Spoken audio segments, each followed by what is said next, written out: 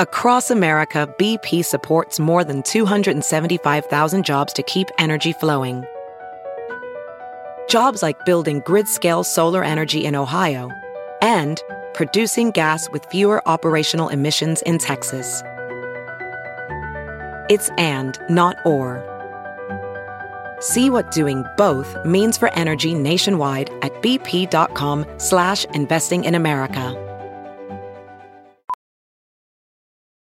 VR training platforms, like the one developed by Fundamental VR and Orbis International, are helping surgeons train over and over before operating on real patients. As you practice each skill, the muscle memory starts to develop. Learn more at meta.com/metaverseimpact. As you write your life story, you're far from finished. Are you looking to close the book on your job? Maybe turn a page in your career? Be continued at the Georgetown University School of Continuing Studies. Our professional master's degrees and certificates are designed to meet you where you are and take you where you want to go. At Georgetown SCS, the learning never stops, and neither do you. Write your next chapter. Be continued at scs.georgetown.edu/podcast.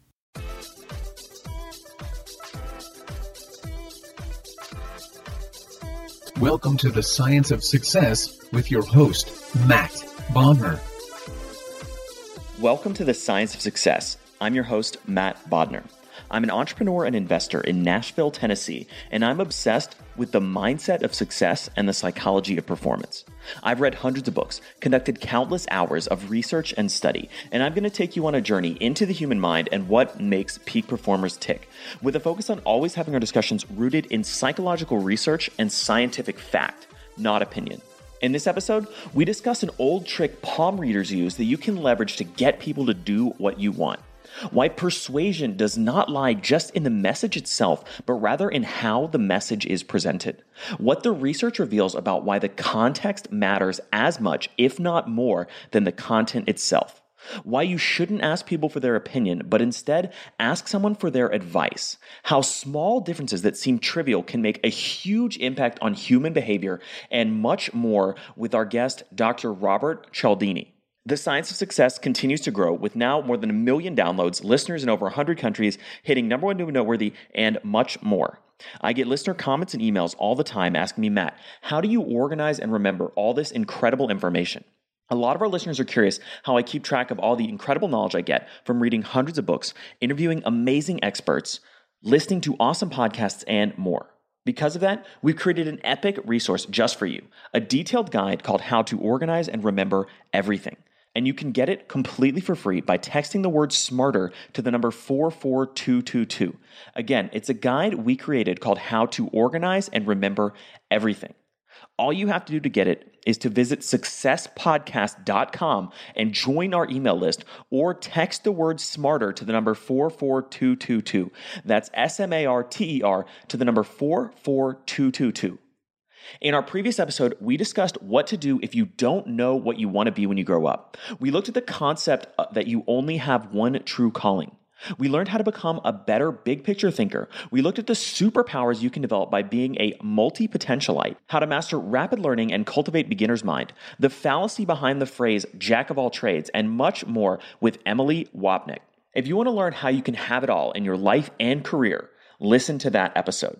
If you love this episode and you want to go deeper into some of Dr. Cialdini's work, be sure to check out our Weapons of Influence series, where we go deep on all 6 key principles of influence, which you can find along with all other links, transcripts, and information we're going to talk about in today's show in our show notes. Just go to successpodcast.com and hit the show notes button at the top. Your support is what drives us and keeps us creating great new content, adding value to the world, and interviewing amazing guests every single week. You can become part of our incredible mission and help us build an even better future by becoming one of our patrons on Patreon. If the Science of Success is valuable to you, we would love for you to sign up and become one of our patrons. And we offer some awesome bonuses if you sign up as well. Join us today and become a part of our mission to unleash human potential by going to successpodcast.com/Patreon. That's successpodcast.com/Patreon. Today, we have another legendary guest on the show, Dr. Robert Cialdini.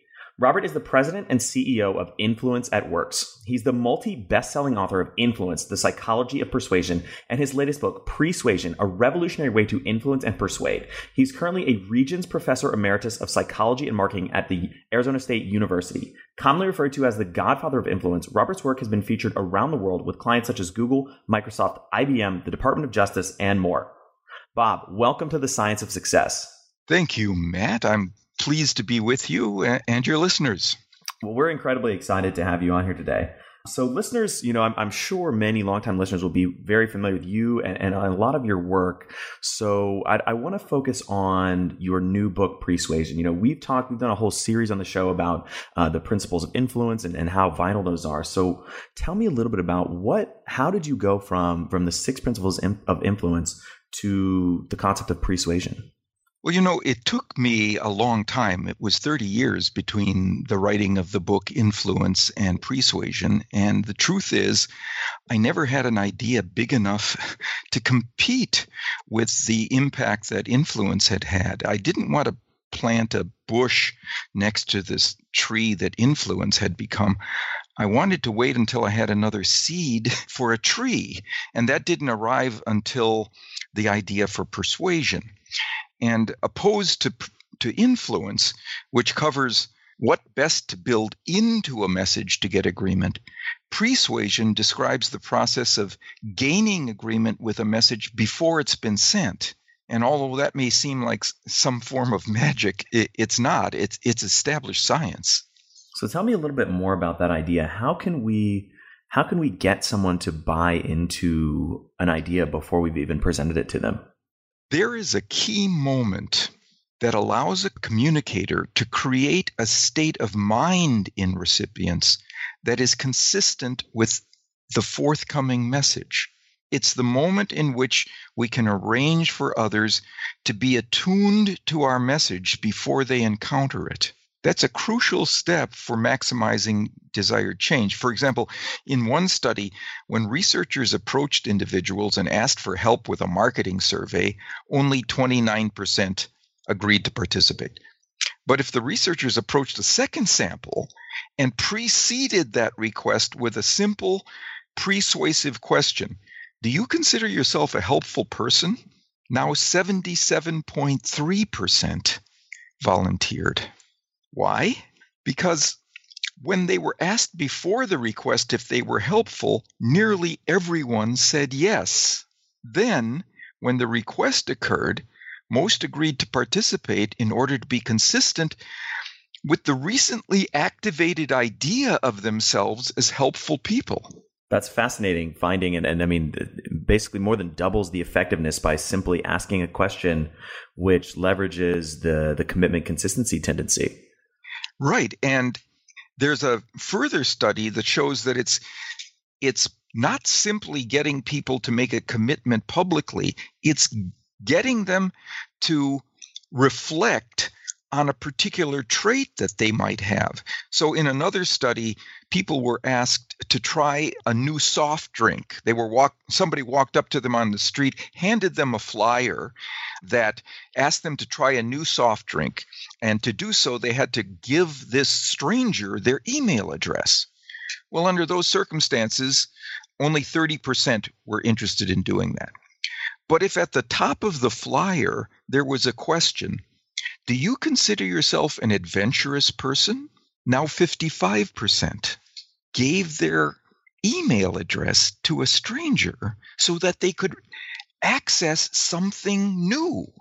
So what these researchers did was put people in touch with their adventurous side simply by asking the question, and then people behaved in a way that was congruent with that adventurous side.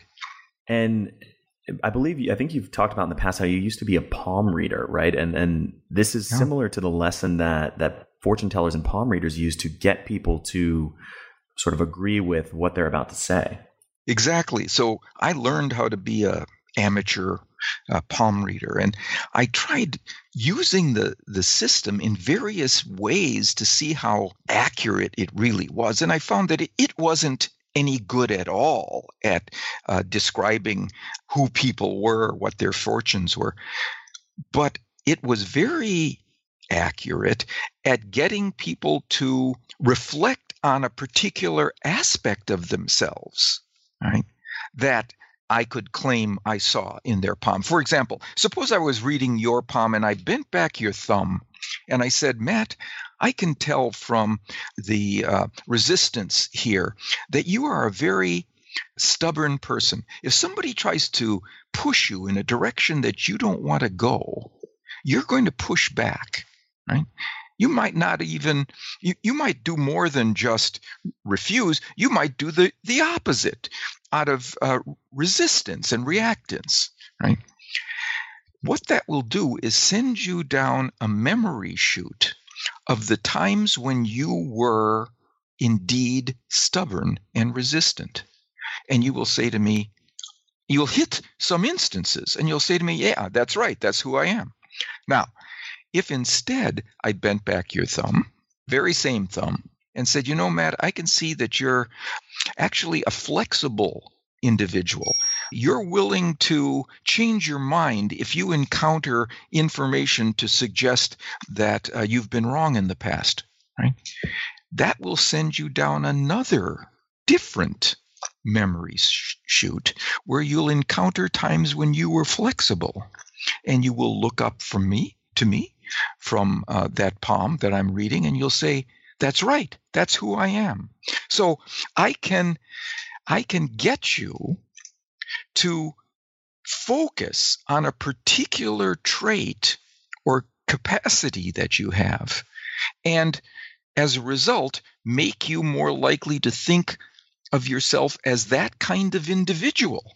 There's an old saying that, tell me what you're paying attention to, and I'll tell you who you are.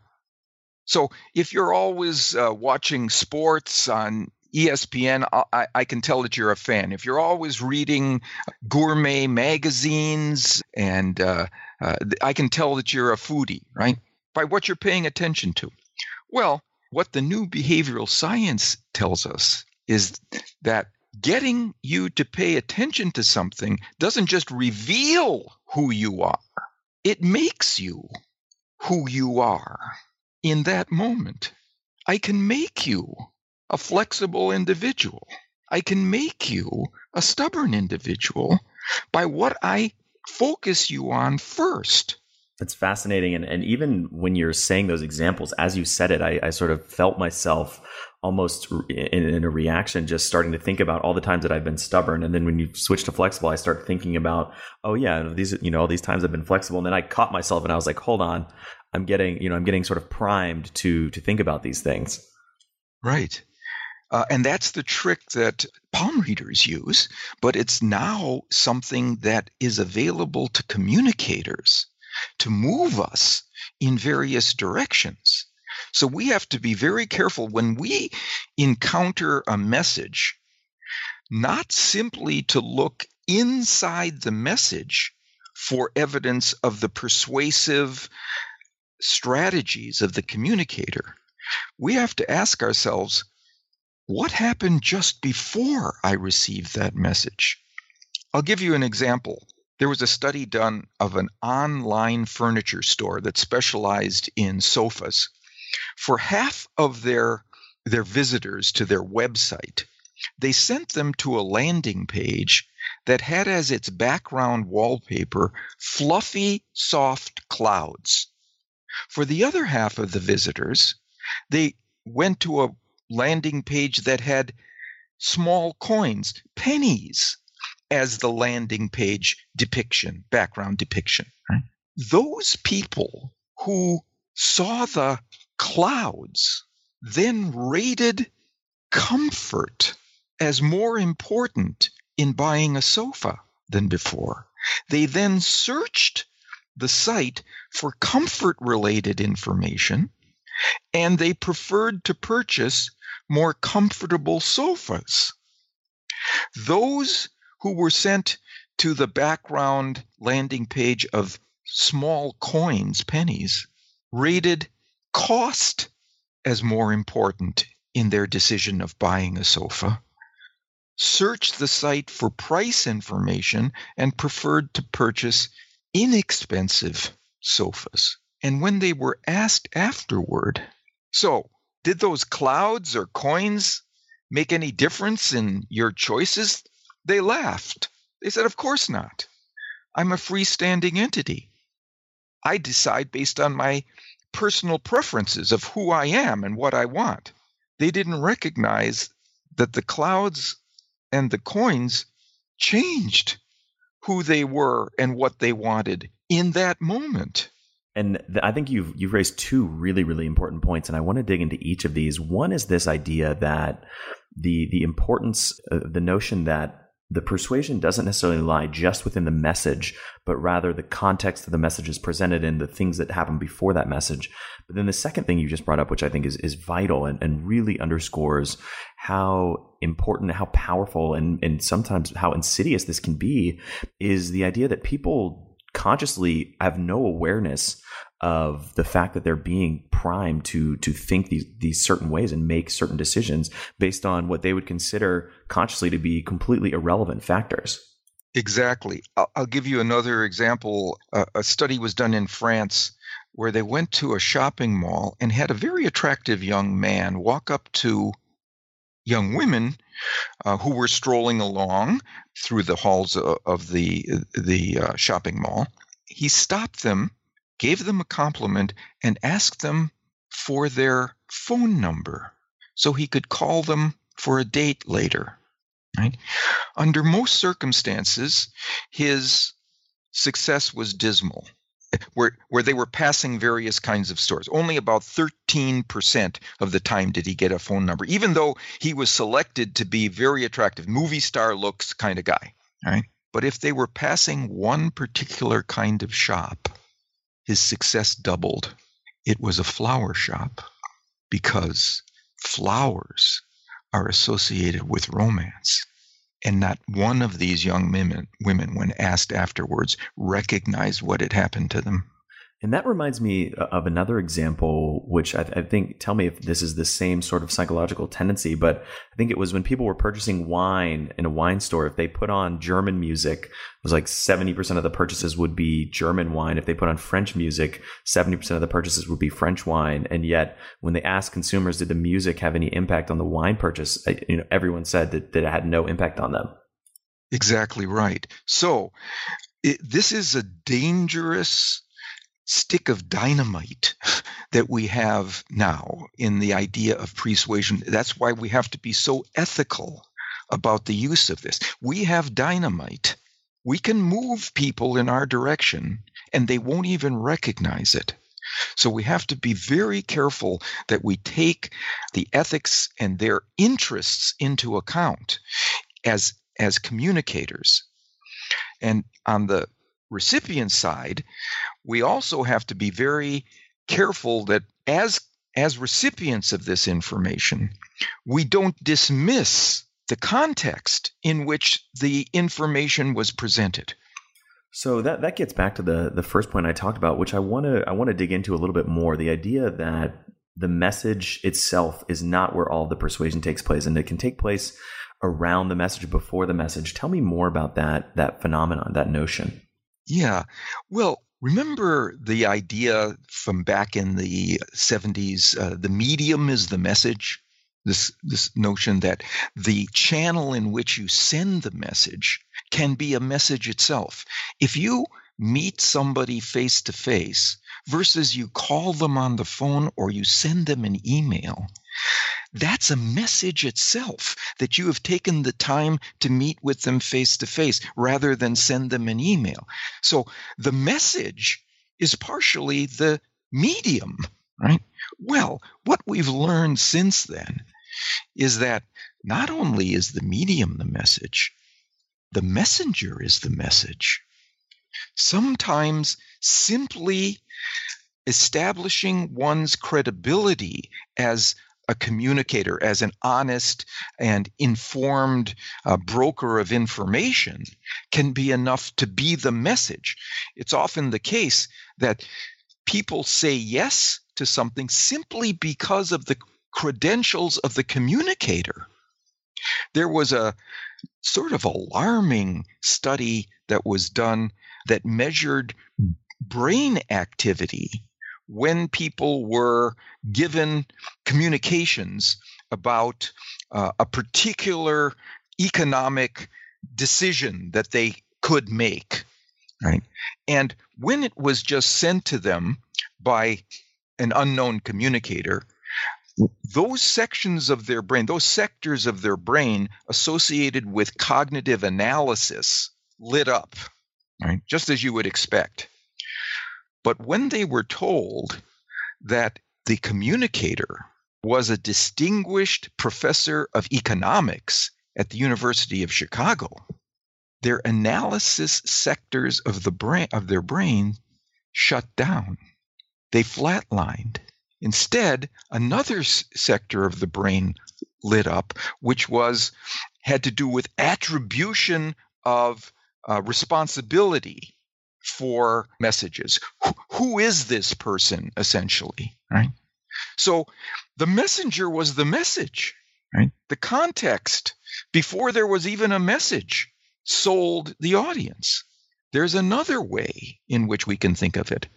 The multitude is the message. Not only is the medium of the message or the messenger the message, the multitude is the message. If a lot of other people are doing something, that's an indication that it's the right thing to do before you have even encountered the message, right? So, for example, in the United Kingdom, they have a problem with people who pay their taxes late, right?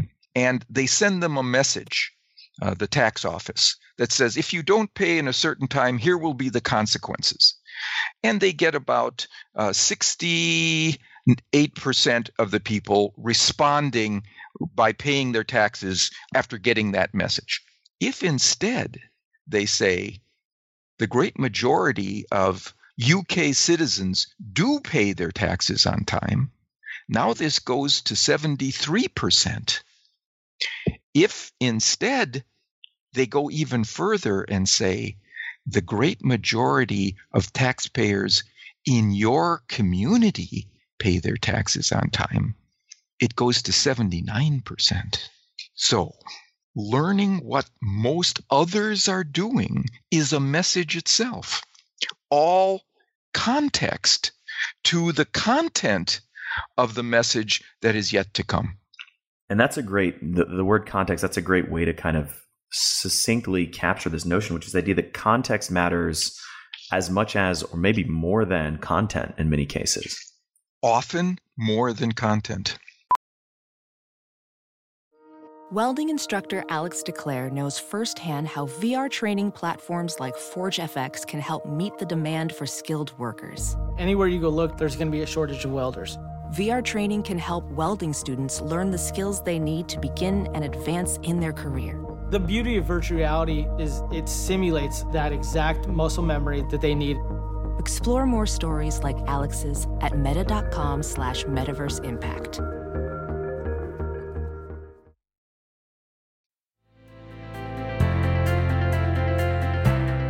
Hiring the right person takes time that you often don't have. But you shouldn't let a time crunch get in the way of finding the right candidates for your business.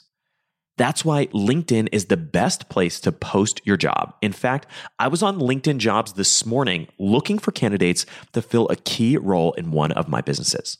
LinkedIn Jobs screens candidates with hard and soft skills you're looking for so that you can hire the right person quickly. You can look for things like collaboration, creativity, and adaptability, looking beyond just work skills and resumes to connect you with the candidates who are a perfect match for your business. That's how LinkedIn makes sure that your job post gets in front of the people you actually want to hire, because they have a much better ability to get a deep insight into exactly who is the right candidate for you and your business. Find the right person meant for your business today with LinkedIn Jobs. You can pay what you want, and the first $50 is on them. Just visit linkedin.com/success. Again, that's linkedin.com/success to get $50 off your first job post. Terms and conditions apply.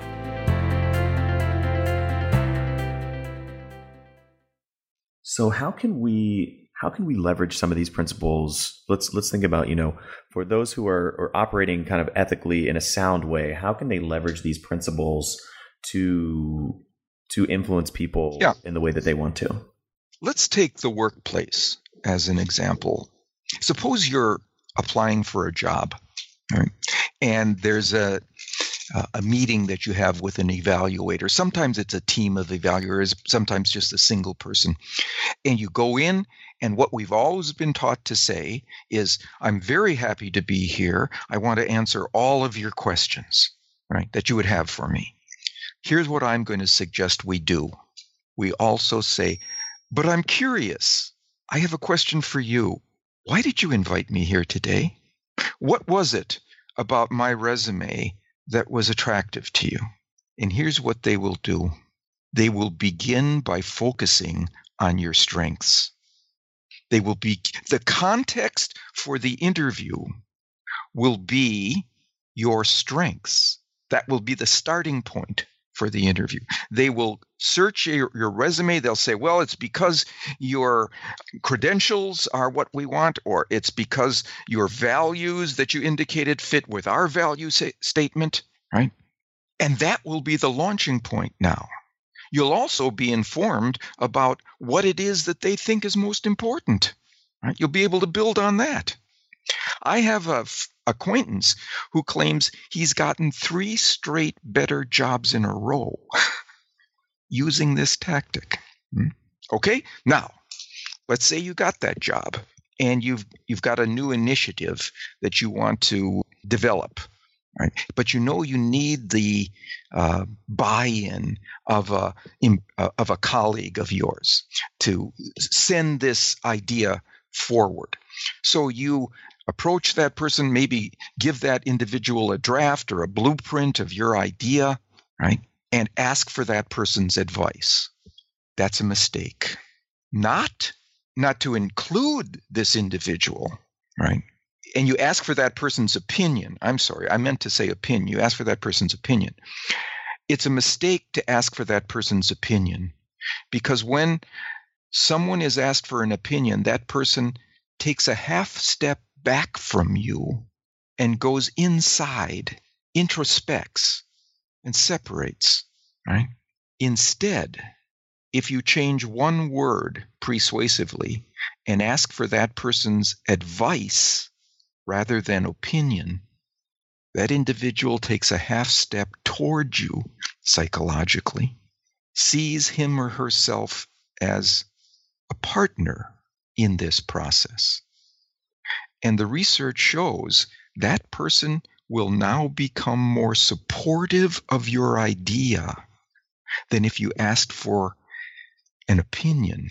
There's a saying, when you ask for someone's advice, you're usually looking for an accomplice, right? Well, here's what the behavioral science says. If you get that advice, you usually get that accomplice. And that's what you want, right? When you want to push something forward in an organization. Okay, and then one last thing.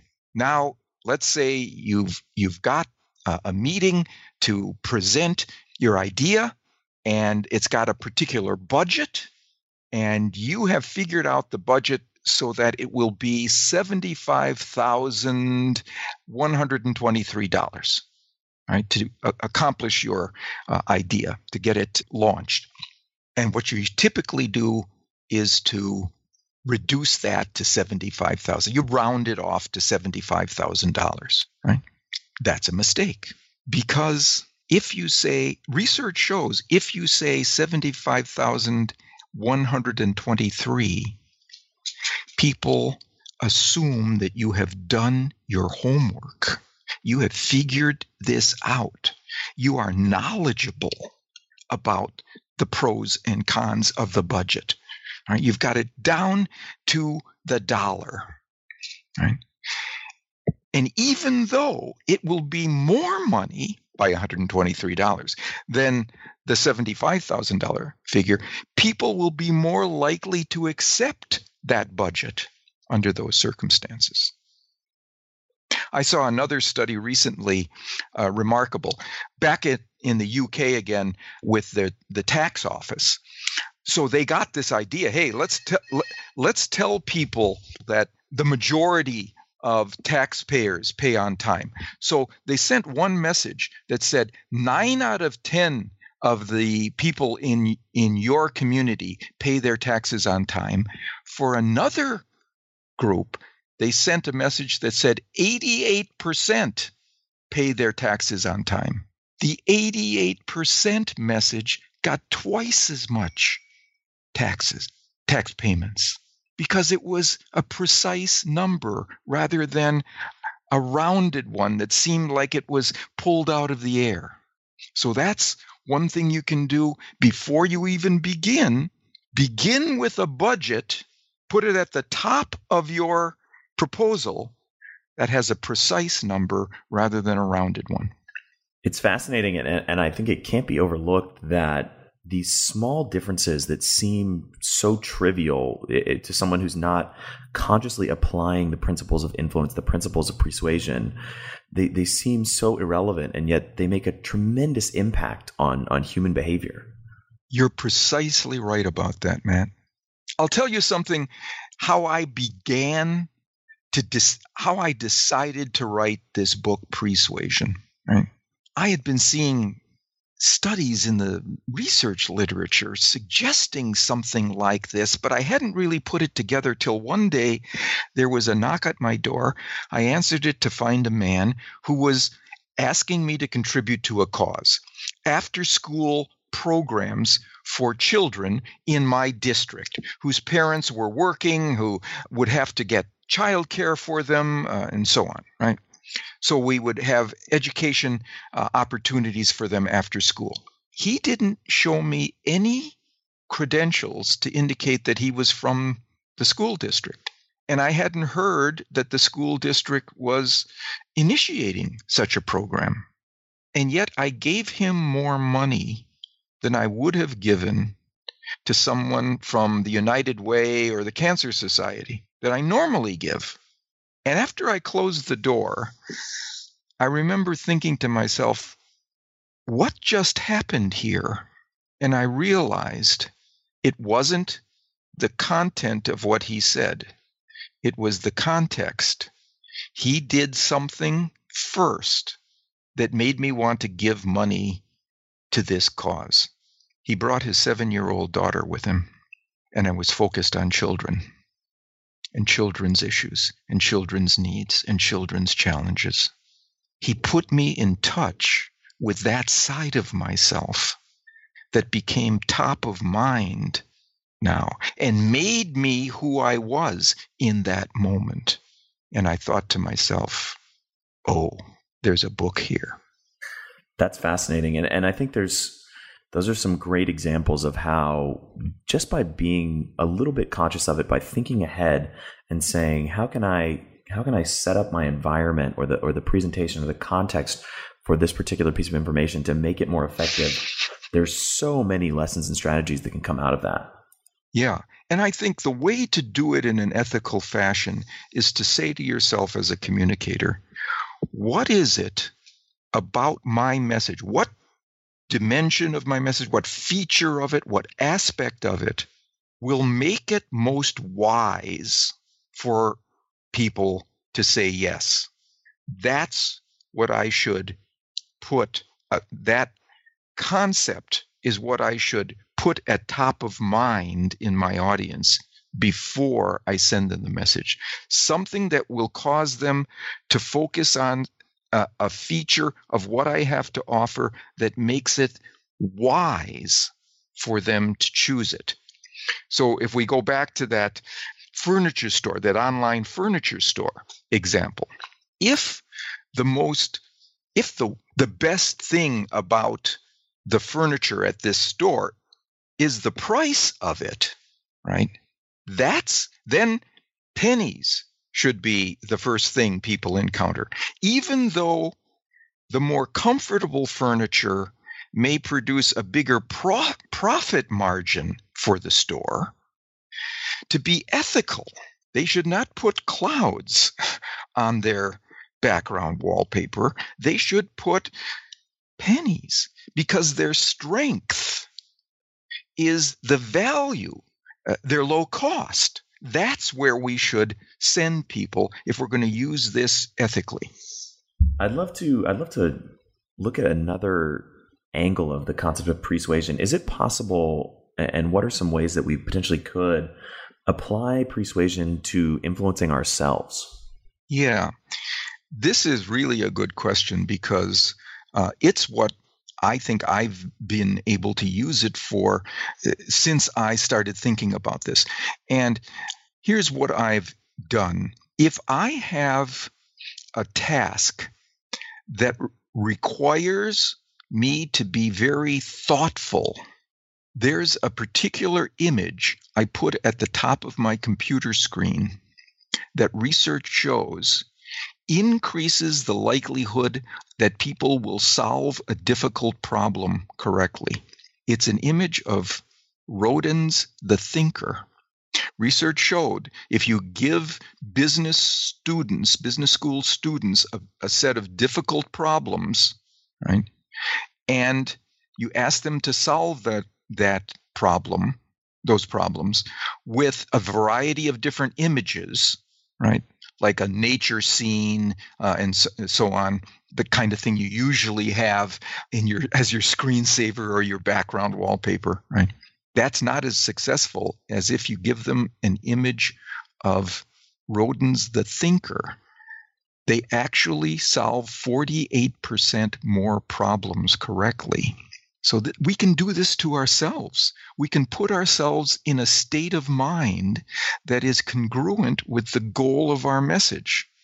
There's another study that shows that if you want people to expend a lot of energy in a task, persist at it, and be energy driven with this task, show them a picture of a runner winning a race, and that will increase their performance on that kind of task.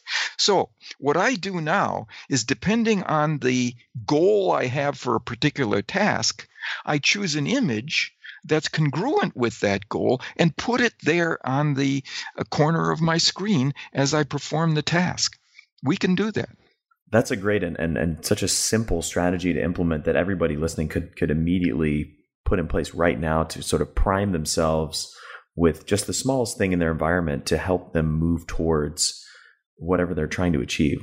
So that said, what is one really simple piece of actionable advice you would give, almost as a form of homework to our listeners, for them to implement some of the concepts we've talked about today? Here's a very simple thing. Very often when we want people to move in a particular direction, we want them to change, right? It requires change, right? Here's what the research shows. If we ask them for change on a Monday or Tuesday, we'll be more successful than if we ask them on a Thursday or Friday. If we ask them for change on the first or second day of the month, we'll be more successful than if we ask them on the last day of the month, or second to last. Why? Because at the beginning of things, change is it's something new. Something has just changed. And change is in the air, right? There's a study, for example, that showed that armed forces personnel here in the United States are often asked to contribute to a retirement plan so that when they retire, they will have a good amount of money available to them. And they've been resistant to that as a rule, except at one time after they have just changed locations to a new base.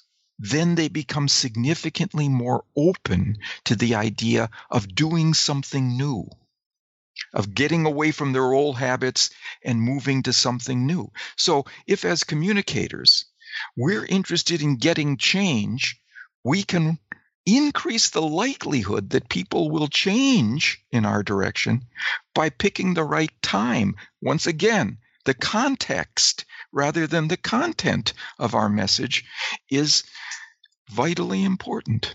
And where can people find you and your books online for people who want to do, more research and dig in and learn more? Yeah, probably the best place is our website, influenceatwork.com. That's all one word, influenceatwork.com.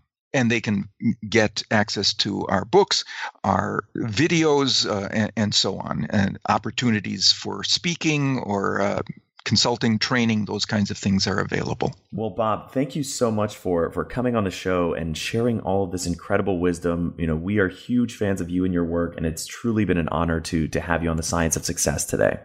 Thank you, Matt. I enjoyed being with you. It was a good set of questions, I have to say. Thank you so much for listening to The Science of Success. Listeners like you are why we do this podcast. The emails and stories we receive from listeners around the globe bring us joy and fuel our mission to unleash human potential. I love hearing from listeners. If you want to reach out, share your story, or just say hi, shoot me an email. My email is matt@successpodcast.com. That's MATT@successpodcast.com. I'd love to hear from you, and I read and respond to every single listener email. The greatest compliment you can give us is a referral to a friend, either live or online. If you've enjoyed this episode, please leave us an awesome review and subscribe on iTunes, because that helps more and more people discover the science of success. I get a ton of listeners asking, Matt, how do you organize and remember all this information? Because of that, we've created an amazing free guide for all of our listeners. You can get it by texting the word SMARTER, that's SMARTER, to the number 44222, or by going to successpodcast.com. That's successpodcast.com, and joining our email list. If you want to get all the incredible information we talked about in this show, links, transcripts, all the Weapons of Influence series, and much more, be sure to check out our show notes. You can get them at successpodcast.com. Just hit the show notes button at the top. Lastly, your support is what drives us and keeps us creating great new content, adding value to the world, and interviewing amazing guests every single week. If the science of success has been valuable to you, we would love if you would become one of our patrons on Patreon and support the show. You can go to successpodcast.com/Patreon. That's successpodcast.com/PATREON and support the science of success. Thanks again, and we'll see you on the next episode of The Science of Success.